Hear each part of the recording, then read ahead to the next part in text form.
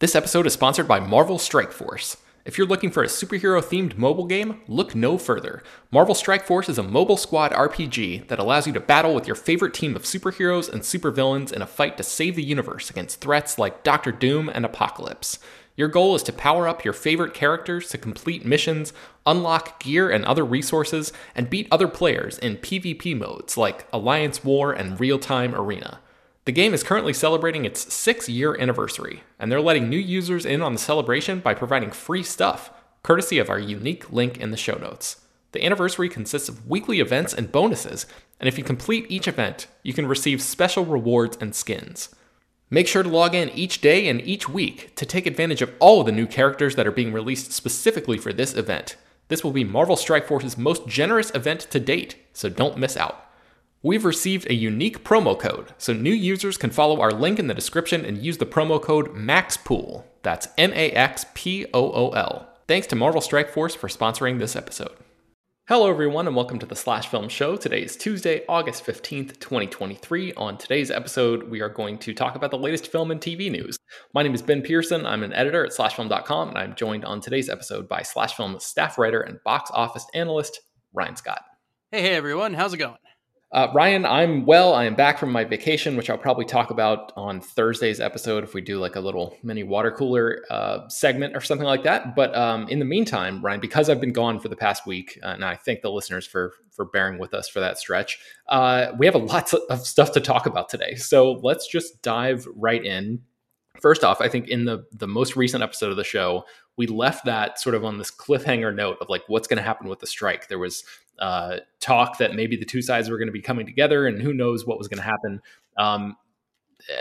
Long story short, it has not been, as I'm sure people know, it has not been fully resolved yet. The only thing we really know at this point is that like the conversation between the sides is actually happening now. So that's a step in the right direction. But still seems like it's going to be a while before things fully get resolved in that regard. So I just wanted to... there was some ominous tweet from someone yesterday that said like festival season is about to be saved, because the idea being that like all these fall festivals that are happening, talent can't attend, which is kind of killing some stuff. So I don't know if that indicated that things are even close to getting done, but who knows. But it seems like it might be far off still. Yeah, and my understanding is that the conversations between the sides are actually only with the Writers Guild and the studios, not even SAG and the studios yet. I don't think the studios have gone back to SAG and had conversations with them yet. So, I mean, it's certainly, the idea that like writers would save the fall festival season or whatever seems... it would certainly be better than not having them there, but this whole thing would be better if the studios just, sort of realized and jumped ahead, fast forwarded, if you will, to the part where they lose, which they're going to anyway. So, just go ahead and end all of this. So, okay, let's move. I was going to say, the only thing I'd say, though, is that if the writer's deal gets done, I think that makes it more likely that a SAG deal gets done in short order after that, because it kind of sets a template. Yeah, I hope so. I certainly think that's the like sunny outlook on the situation, and I hope that you're right about that, Ryan, because with those conversations between the writers and the studios happening right now, hopefully that means that this whole process will be moving along the road toward its inevitable conclusion sooner rather than later. So one of the quick consequences of all of this that I wanted to mention briefly is that the Emmys have moved from September to January. They were going to air on September 18th, and now they're going to air, I think, on Martin Luther King Jr. Day, which is Monday, January 15th of 2024, which is just kind of bonkers to think about, because the Emmys window of eligibility is from June 1st of 2022 to May 31st of this year. So by the time this ceremony happens in January, that will be so far backwards in time for people thinking about, handing out trophies for performances and shows and all of that. So, and then you're also going to have like the next Emmys, like right behind, you know what I mean? Like the eligibility and stuff, like, so it's going to be really close. I don't know. That's going to be a little bit hard to sort of, I don't envy them for sure, but Yeah, yeah. Okay, so I wanted to mention that William Friedkin, the Oscar-winning director of movies like The Exorcist, has passed away, and his movies have certainly meant a lot to me. I recently watched and talked about Sorcerer for the first time on this podcast not too long ago, and that movie just really blew me away. I'd never seen that one before, but like he directed The French Connection and The Exorcist and the boys in the band, and like I mean, so many great things. Ryan, do you have any particular Friedkin favorites? I am, as listeners of the podcast probably know, I'm quite the horror fan. I have watched a lot of horror movies and a lot of them many times. I've seen The Exorcist 3 maybe a dozen times. The Exorcist is the only movie I've ever only been able to watch once. It scared the living shit out of me. And that it but yeah, it is so my connection to Mr. Friedkin is that he made one hell of a movie. And yeah, that the capable of, and again, watching that, it was like 40 years after it was made or whatever. I don't know when exactly it was that I watched it, but I mean, just years and years. I mean, so to say that movie holds up would be an understatement. Yeah, incredible part of this run that he had from French Connection to Exorcist to Sorcerer, and the Brinks Job was right after that, which I've never seen, but I've heard decent things about. Cruising, To Live and Die in L.A., which I saw is really entertaining. Got like a wild Willem Dafoe performance that if you're a big Willem Dafoe fan, I would certainly encourage people to check that out. There's like that movie's just dripping with style. I don't know if you've seen that one, Ryan. Have you ever seen To Live and Die I in have L.A.? not. It's the next one of his, and even before he died, I had intended to watch. Like that was the next Friedkin movie I wanted to watch. So that's sort of moved up my list for sure. Yeah. Yeah, just a great, terrific filmmaker, and like certainly like a huge part of the voice of, what became the new Hollywood in like the, late 60s, 70s, all of that. So, and even like his later period movies like Bug and Killer Joe, I mean, that was like 2006, 2011, respectively. Those are like really Both solid phenomenal movies. So movies. yeah. I think Bug is, if you have not seen Bug and you want just like uh, a messed up time, Bug, and I think Killer Joe is one of the reconnaissance era. I think Killer Joe is in the top end there. Yeah.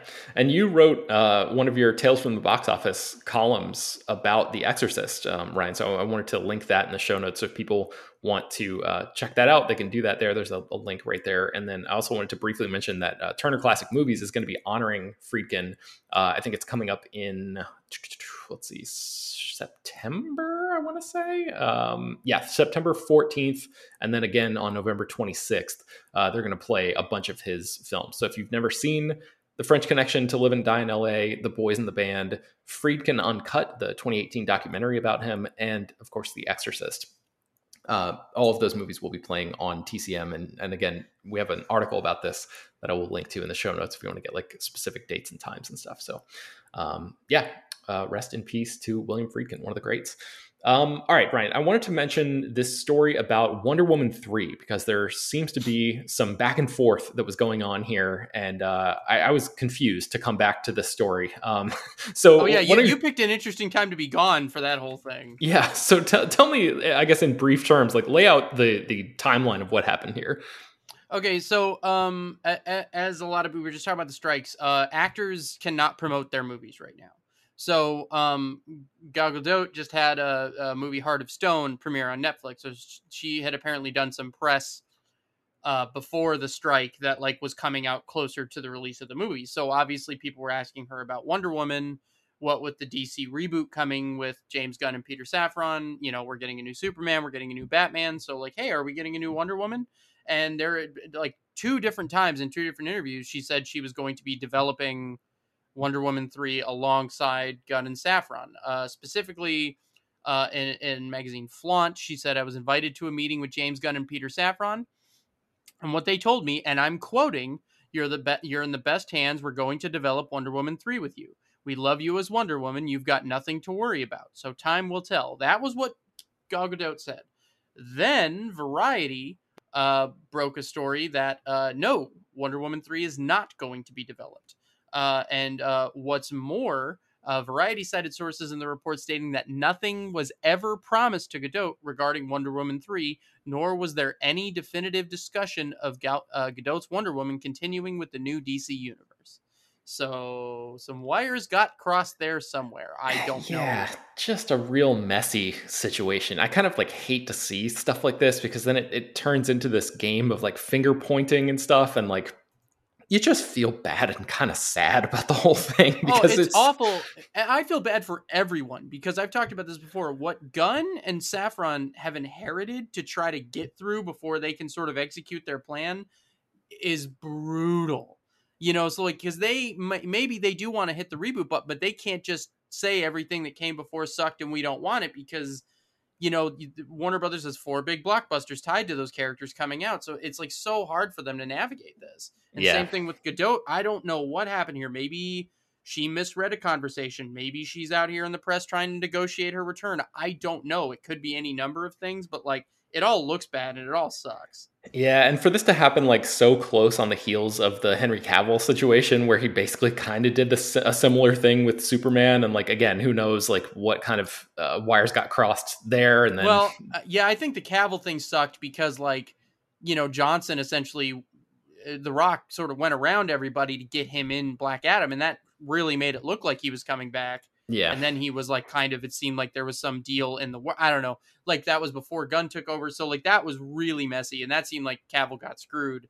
In this yeah, situation, it could be that Godot is getting why I don't. This one could go either way, but I'm with you. It sucks to see it because I just want to see it. Like I just want to see a clean slate, and I'd like to see DC just move away from all of this. yeah. And it's so hard.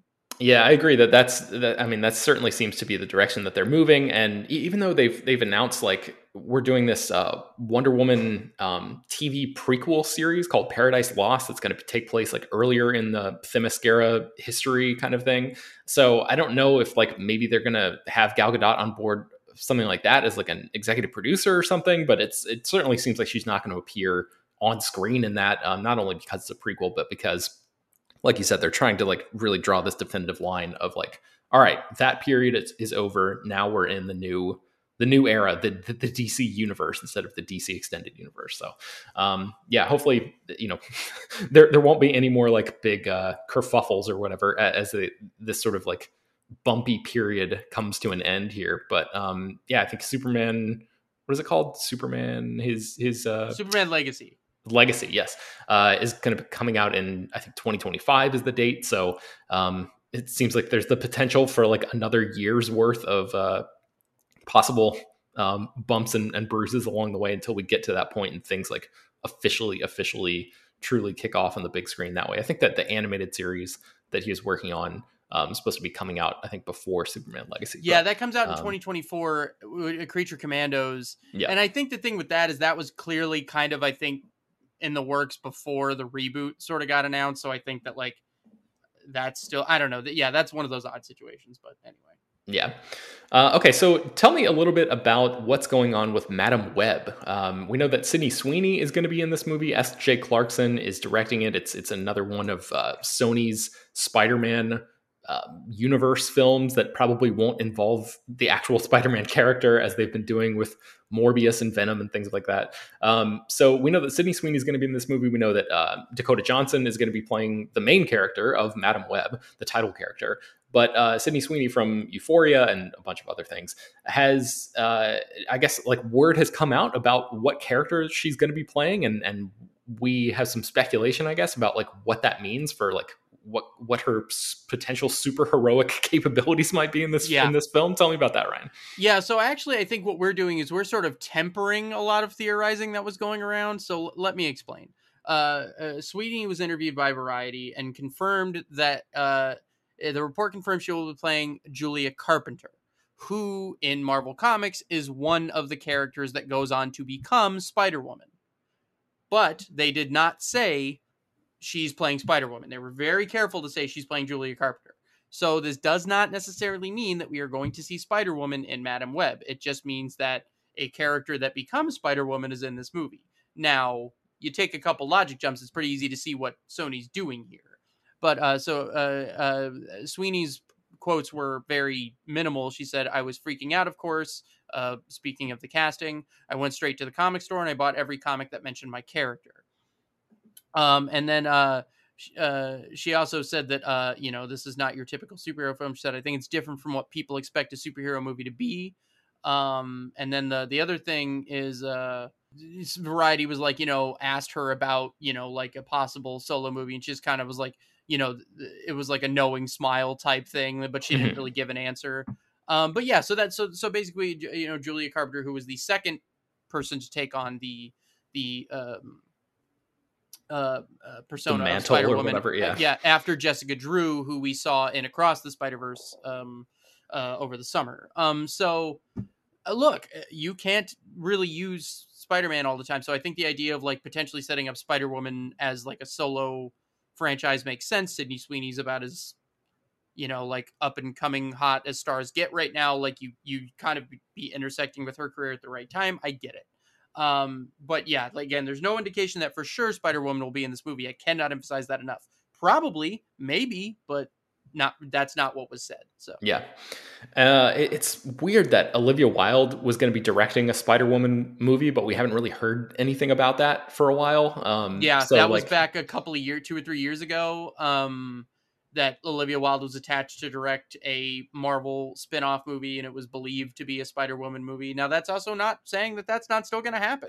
yeah, it just seems like that was in the works so long before the casting of Sydney Sweeney came along that like that couldn't possibly have been part of, this couldn't possibly have been part of like the main plan or whatever. Like, I don't think they would have hired Olivia Wilde so early and been like, all right, you're going to direct the spinoff of a movie that we haven't even fully formalized yet. No, that was definitely not what happened. I think the idea was that like they probably brought Olivia Wilde in for a meeting after Booksmart and were like, what interests you? And she's like, how about Spider-Woman? And they're like, cool. And then, now, things languish. And then now it's like, hey, they'll probably go back to her and be like, still want to do this? It's got to be Sydney Sweeney. And like, I don't know. We'll see. But we'll see how it goes. So what are your thoughts about Madam Web, Ryan? Did you we may have talked about this before, so forgive me if we have, but did you ever watch like the animated Spider-Man cartoon series from the 90s? Yeah, the final season is all like weird multiverse stuff, and Madam Web is a big part of that. And that was my introduction to the character growing up. Yeah, me too. And I never read the Spider-Man comics religiously. I read like a few here and there, but that's the only familiarity I have with the Madam Web character, which is like such a different incarnation of what the character is versus, Dakota Johnson playing her in this movie. So I'm just like on one level curious about what that's going to look like. But what do you think about this Madam Web movie as a whole? Like, are you interested in it given the track record of what Sony has done with these Spider-Man movies? I'm morbidly curious, but I'm not like excited about it. Okay. Like, because I think the thing is that like I wrote a big character explainer for us about Madam Web, and like is another there's an excellent, you can't really find it digitally, you'd have to seek out an old copy of it, but there's an amazing Spider-Man game called Shattered Dimensions. Spider-Man Shattered Dimensions, Xbox 360 area. Again, a multiverse type thing. It involves Spider-Man Noir, Spider-Man 2099. But Madam Web is a big part of that game. And so that was another one of my big exposures to Madam Web. And but yeah, the thing is, she is historically like this old woman who is like bound to like a chair, essentially. So the idea that they're having like Dakota Johnson play like a younger version of her that doesn't seem to at all be tied to that. I don't know what they're doing. Like it just seems like they're taking a character and doing whatever the heck they want with it, seemingly sort of like what they're doing with Kraven the Hunter, where it doesn't really seem to gel with what came in the comics. So I don't know.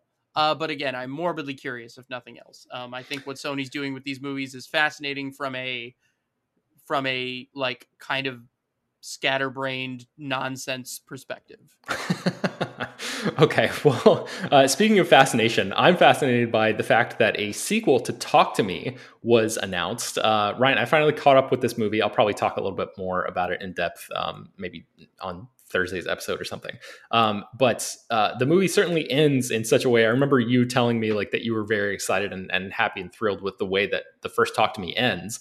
I guess maybe let's put a spoiler warning here. So if you haven't seen the movie, we're going to talk about the very, very end of it, the first film, because I think it's necessary to talk about that in terms of a sequel. So before we get into those details real quick, I just wanted to mention that Danny Philippou and Michael Philippou, the brothers who I believe wrote and directed the first film, are coming back to direct the second film. We know that Danny Philippou and Bill Hinsman are going to be writing the screenplay this time, but plot details are unclear right now. They remain under wraps. So, what do you think about this, Ryan? Like the idea of A24, the company, going, I guess, all in on the Philippou brothers and this Talk to Me universe, because they haven't really made very many horror sequels in the past. And then B, what do you think about like the idea of Talk to Me 2, Talk to Me? Yeah.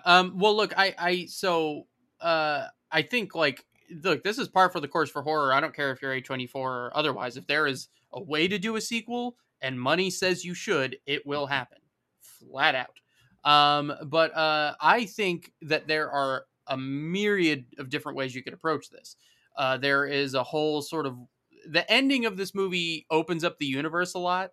So like it opens up a way to have a couple of characters return, but have all new characters. You could also explore what happened with Duckett, who is a character from the beginning of the movie. You could explore what happens with, you know what I mean? Like, so there's a million, I have no idea that there's clearly ways you could do it. So I feel good about the fact that they announced it quickly, that everyone's coming back. It seems like they must clearly have an idea.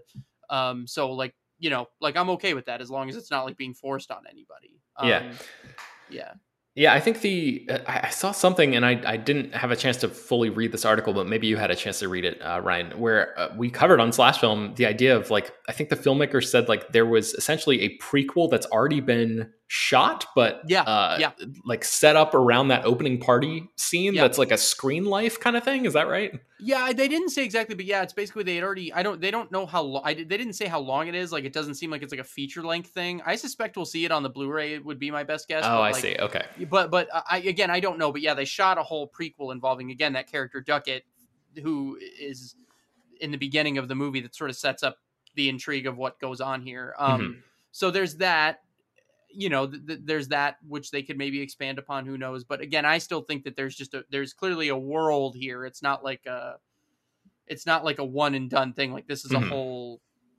It's sort of like Insidious, where okay, this is an entire place to explore. Yeah. Where like it's not just like there's one evil thing to defeat. Like, there's much more going on. Yeah, and I was curious to ask you, like, I know you always talk about like you're a very literal guy, Ryan. When you watch movies and stuff like that. Yeah. So I'm wondering, like, you've said you'd be happy to see this go in a number of different directions, but the movie the first movie ends with Mia's character essentially being being called by somebody else who is kind of quote unquote playing the game, like doing the thing. And I think the movie ends with the line like, I let you in or whatever. And so we don't know exactly what happens next. So like one of those potential pathways forward could be to follow Mia's character through the adventures of another movie and her inhabiting somebody else, or whatever the consequences of that would mean. Or like he said, it could just be telling more stories in this universe or whatever. But you being a sort of a self-proclaimed literal movie watcher, like, would you rather that continuity be there of following the Mia character, or do you have a preference one way or the other about where this goes?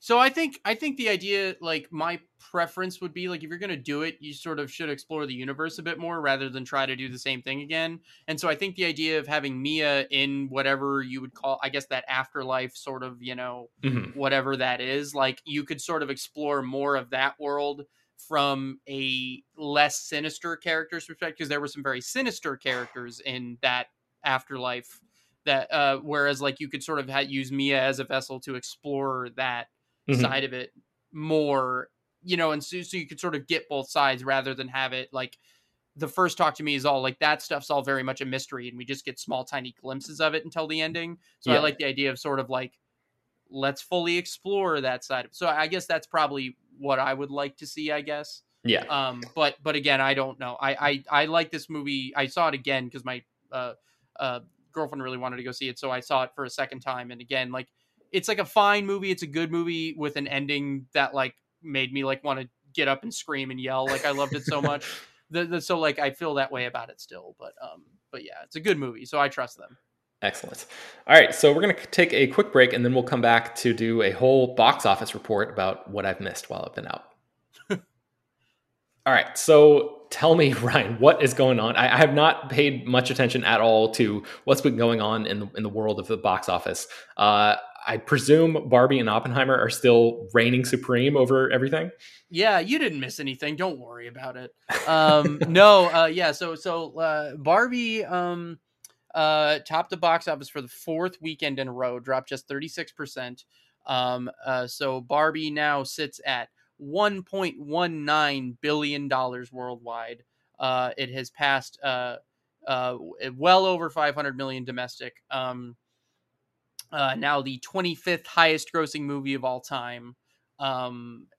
It's going to be a semi-tight race to see if Barbie can overtake the Super Mario Brothers movie as the highest grossing movie of the year, but I believe that's all but assured at this point. The question then becomes, can Barbie get to like 1.52 billion? I think it is, to get to the top 10 all time. I think that's going to be a stretch now, but it's possible.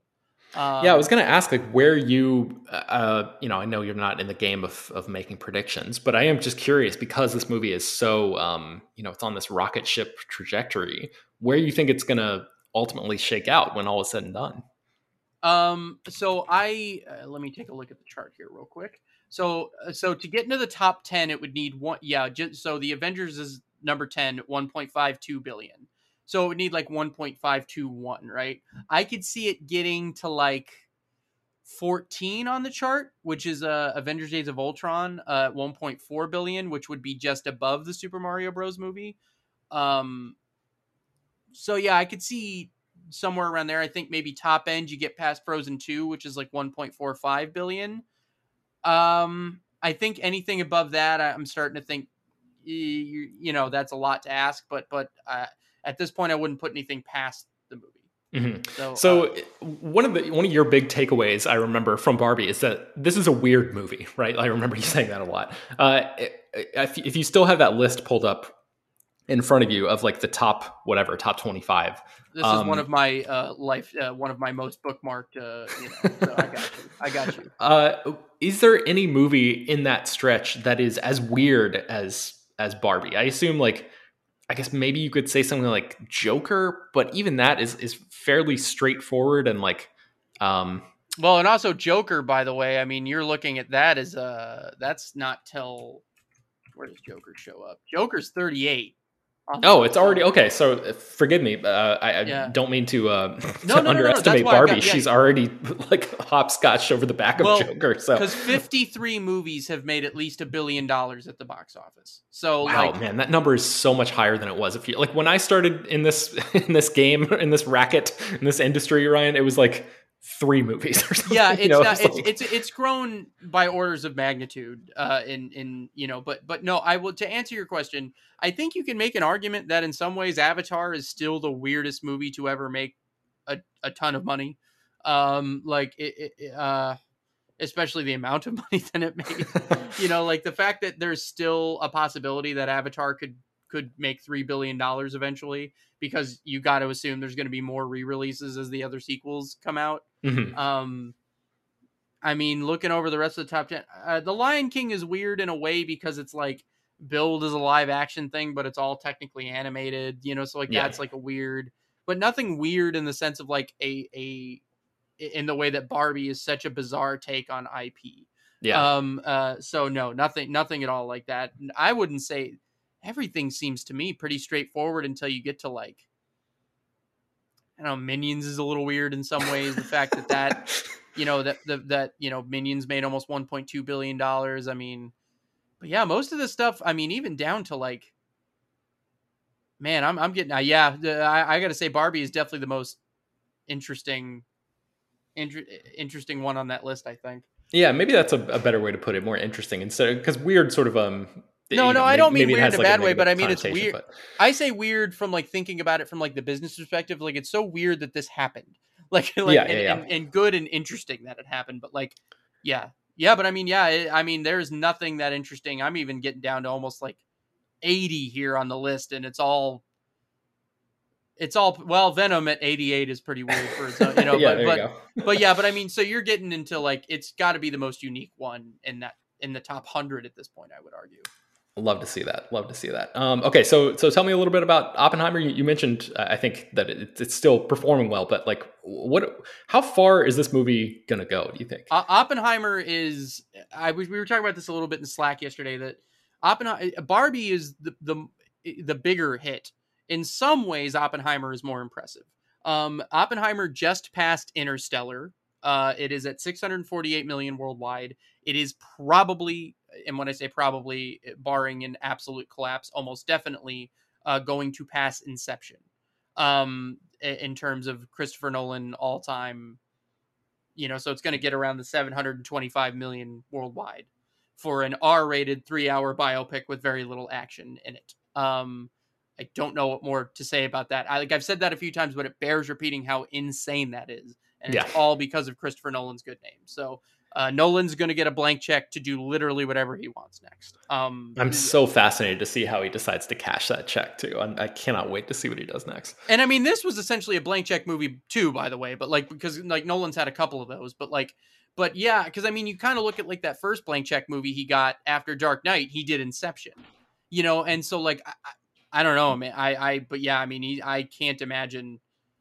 I'm with you. I don't know what the hell he's going to do, but whatever it is, Universal's going to say yes. So, Yeah. But yeah, so I mean, we're looking at, it's going to be one of the highest grossing R-rated movies of all time, and possibly number 2 behind Joker. So that's really amazing.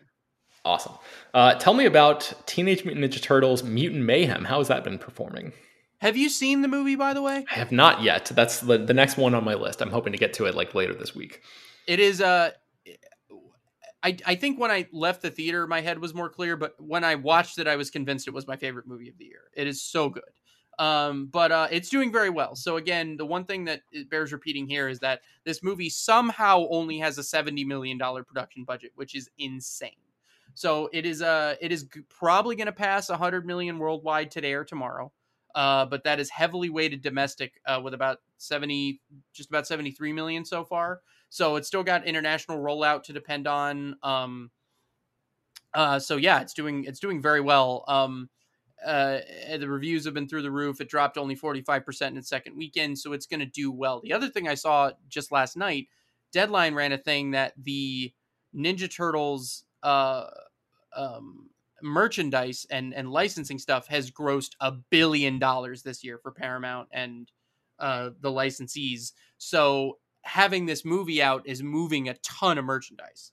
So that's more like the tie-ins are working very well. So yes, it's making money at the box office. Yes, it's very well reviewed, but in terms of like what it's doing for the brand is sort of immeasurable.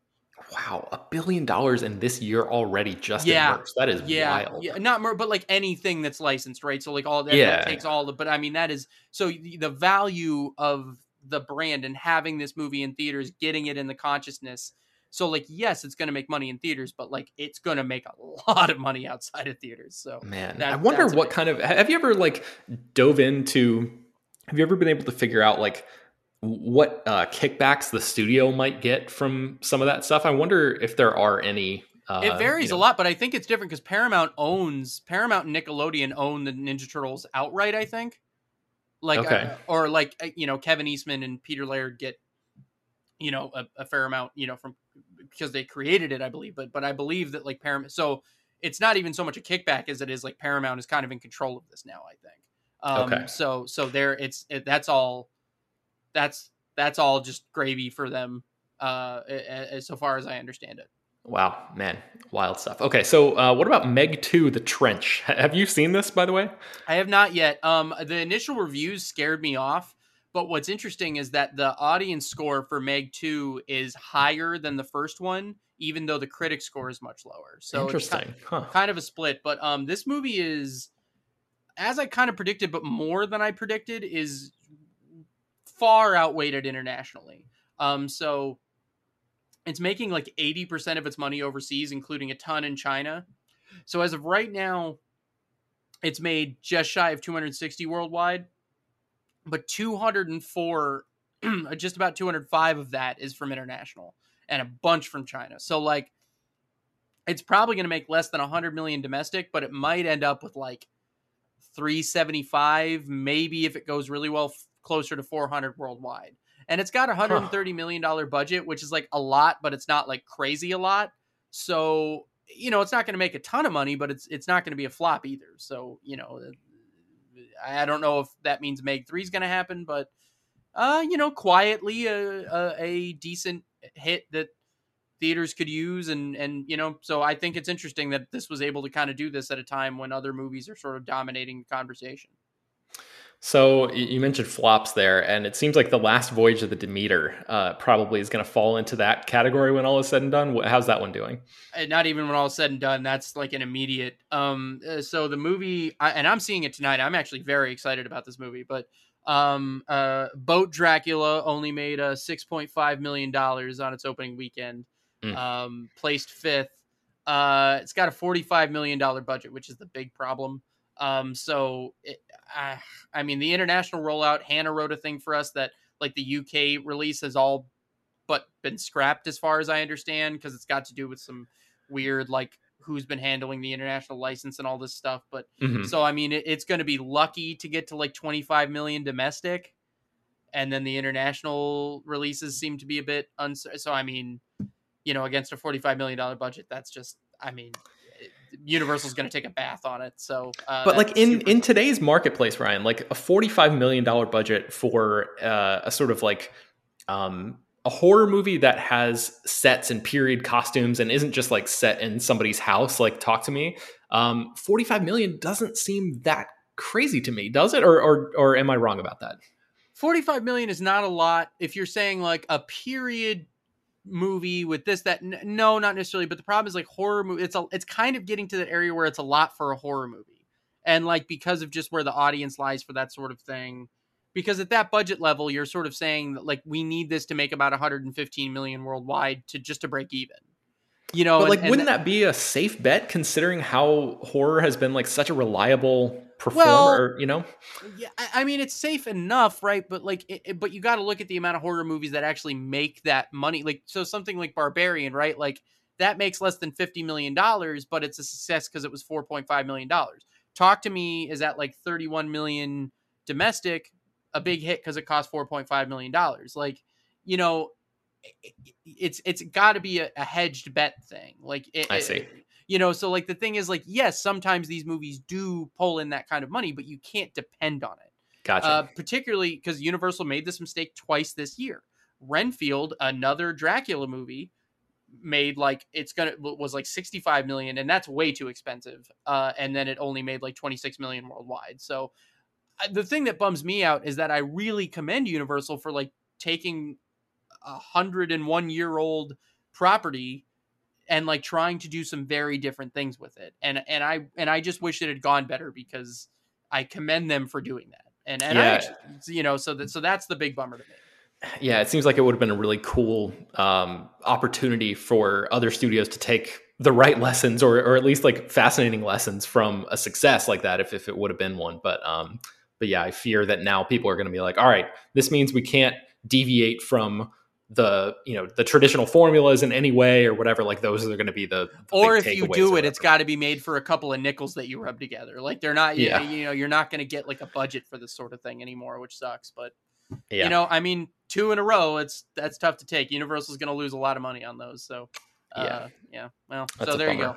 bummer. Okay, well then let's wrap things up by talking about another, I guess, like unfortunate story of the box office this year, which is that Transformers: Rise of the Beasts has become the lowest grossing live action Transformers movie. Do you have any takeaways from that, Ryan? I think I've said this on the podcast a few times. I really enjoyed Transformers: Rise of the Beast, so this kind of bums me out. It made 436.5 million worldwide against a $195 million budget. Not great.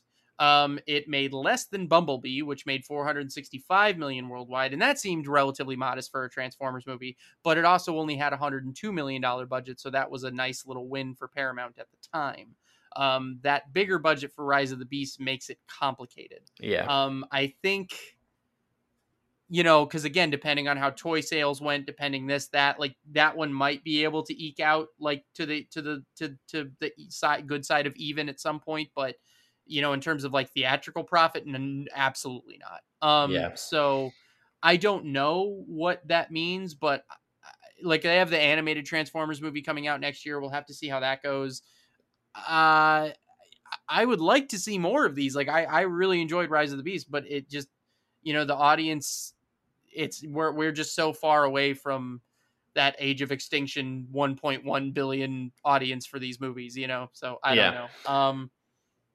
Yeah, kind of I rough. can't help but like thinking ahead, and we've talked about this before too, of like the next live action movie being marketed as a Transformers GI Joe crossover or something, and then like if that fails, well, I feel like Paramount just has to be like, all right, we're done. We're done with these, Well, either that or they're done with the live action. Like either that or they completely change what it means, right? Like especially because the GI Joe movies on their own have not really been super successful. Like particularly like that Snake Eyes movie lost them a boatload of cash. My God, that movie just like straight up does not exist. Right, and it's like, but they spent a good amount of money on it. So, but yeah, so I think the thing is that like if that happens, then you sort of have to be like, okay, maybe we do these animated, maybe we do them much smaller scale, maybe we focus on TV. I don't know, but like, yeah, at the point where like these are $175 million tent poles, that goes away.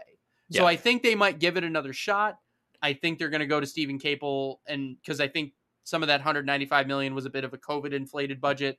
They're going to be like, you got to kind of do this for, 150, 160. You know what I mean? Like they're going to have to get that budget down a bit, but I think they'll probably give it at least one more go. But then I think if that doesn't work out, then yeah, I don't know where they go from there. Yeah. Okay, well, I think that's going to do it for today's show. Thank you to Ryan for joining, and thank you all for listening. You can find more about all the stories that we mentioned on today's show at slashfilm.com and linked inside the show notes for this episode. The Slash Film Show is published 2 times a week, bringing you the most exciting news from the world of movies and TV, as well as deeper dives into the great features you could find on the site. You can subscribe to the show on Apple, Google, Overcast, Spotify, all the popular podcast apps. Please subscribe to our newsletter, send your feedback, questions, comments, concerns, and mailbag topics to us at bpearson@slashfilm.com. Make sure to leave your name and general geographic location in case we mention your email on the air. Don't forget to rate and review the show on Apple Podcasts or Spotify. Tell your friends, spread the word. Thank you so much for listening, and we will talk to you next time.